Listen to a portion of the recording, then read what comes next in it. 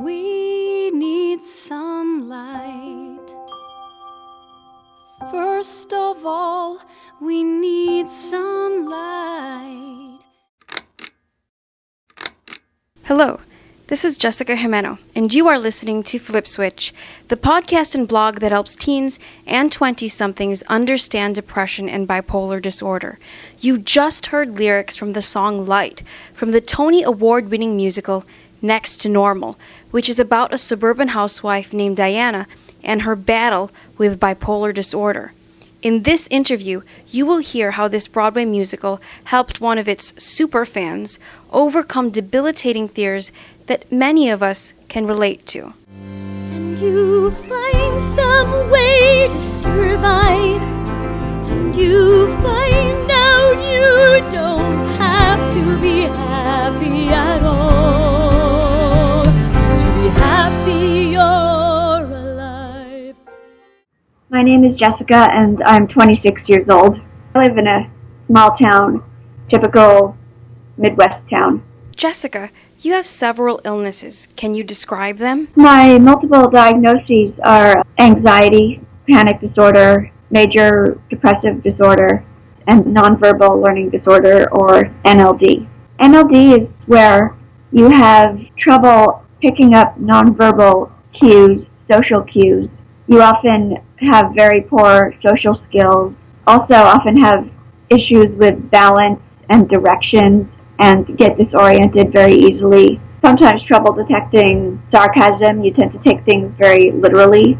Also, you have trouble with math and stuff like that. And anxiety and depression almost always come with NLD. It pretty much affects every aspect of my life. If someone gives me directions like, okay, turn left here and then go to the corner, take a right, they might as well be speaking in a foreign language because I don't get it.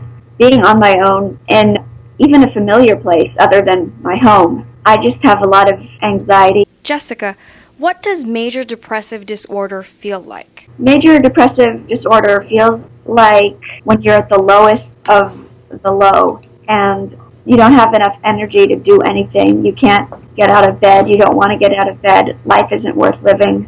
Everything brings you down. There's no hope for happiness. There's no hope for anything. You've always felt this way. You'll always feel this way. You think of death and suicide, and it's a horrible feeling that I wouldn't wish on anyone. When were you diagnosed with depression? I wasn't diagnosed with depression until I was 16, but it had been obvious that I had it for years beforehand. And how did you get this diagnosis? I got this diagnosis because my parents basically refused to take no for an answer. I didn't want to see a doctor. I was really scared, but they basically forced me to. I'm glad they did because I finally got a diagnosis and was finally able to get some help. What is the kind of treatment you have for depression? I'm on antidepressants and I have therapy once a week. After hearing about her learning disorder, depression, and anxiety, I wondered how this young woman from the Midwest traveled all the way to New York City. So I asked Jessica to tell me about the first time she saw Next to Normal on Broadway. I first saw Next to Normal in April 2009. I have family who live near there, and I often stay with them when I'm in the area.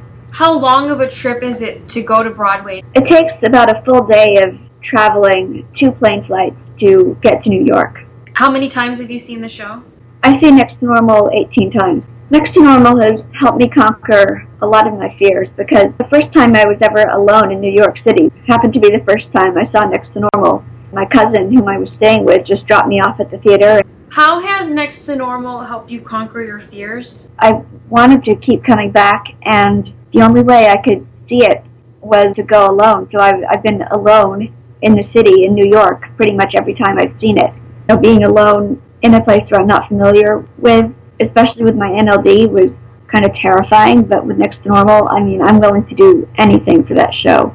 I actually traveled to New York by myself and stayed in a hostel to see it. In the past, I had stayed with family, but I kept coming back so much, and I didn't want to keep burdening them. And so I found a hostel right in the theater district, and I stayed there by myself with 3 strangers, had to navigate the city on my own, and that was the scariest thing I'd ever done. I had a major panic attack right before I left, but I conquered it, and it's the most rewarding thing I've ever done. What is a hostel? A hostel is a place where you can stay, usually where strangers are bunked together. It's sort of like a hotel, but much cheaper and not nearly as nice. It's kind of intimidating, scary, but worth it for me. What can you do now that you couldn't do before Next to Normal? I now feel okay going to New York by myself, staying by myself, navigating the theater district by myself. Knowing Jessica saw the play 18 times, I asked her, why is this musical so important to you? Next to Normal gives me hope that I can get through this, because Diana, the main character, goes through worse than what I'm going through. It gives me hope that I'm not alone, that my voice is being heard, because the lyrics to the show, it's like Brian Yorkie, the lyricist, it's like he got into my brain and wrote directly from my thoughts and my feelings. It just makes me feel good inside. What lyrics do you relate to? One that I really relate to is "The price of love is lost, but still we pay, we love anyway." That lyric is from the song Light. I've experienced a lot of loss in my life, and so many times I've said, okay, I'm just going to shut my heart off. I'm never going to have feelings again. But it doesn't work that way. You just can't help but love. And love inevitably leads to loss, but you just can't help it. You love anyway. I've lost some loved ones. I mean, people close to me have died. My 3 grandparents who I knew, plus my godmother. Those were all very difficult. The price of love is lost, but still we pay. We love anyway. Because the show gave me a voice that I didn't know I had. What kinds of things can you express now that you don't think you could before? How deeply my depression and anxiety affect me. Now people understand that I'm not just being dramatic or trying to get attention, that it's real. Online there's a community of Next to Normal fans. A lot of us have depression. We understand each other. What advice do you have for anyone listening who has depression? Know that you're not alone. Reach out, ask for help. I know how scary that is, but just do it, because there are people who care and want help. There's nothing to be ashamed of in asking for help. And that's actually really a brave thing to do. Help yourself. When our long night is done, there will be light. In the next podcast, you'll hear another fan tell us how this musical has helped her build a support network to combat her depression. Until then, you can always hear other podcasts and read my blogs at www.bpkids.org/flipswitch/podcast. Leave a comment, be heard, vote in our polls. Until next time, this is Jessica Jimeno signing off and saying thank you for listening to Flip Switch.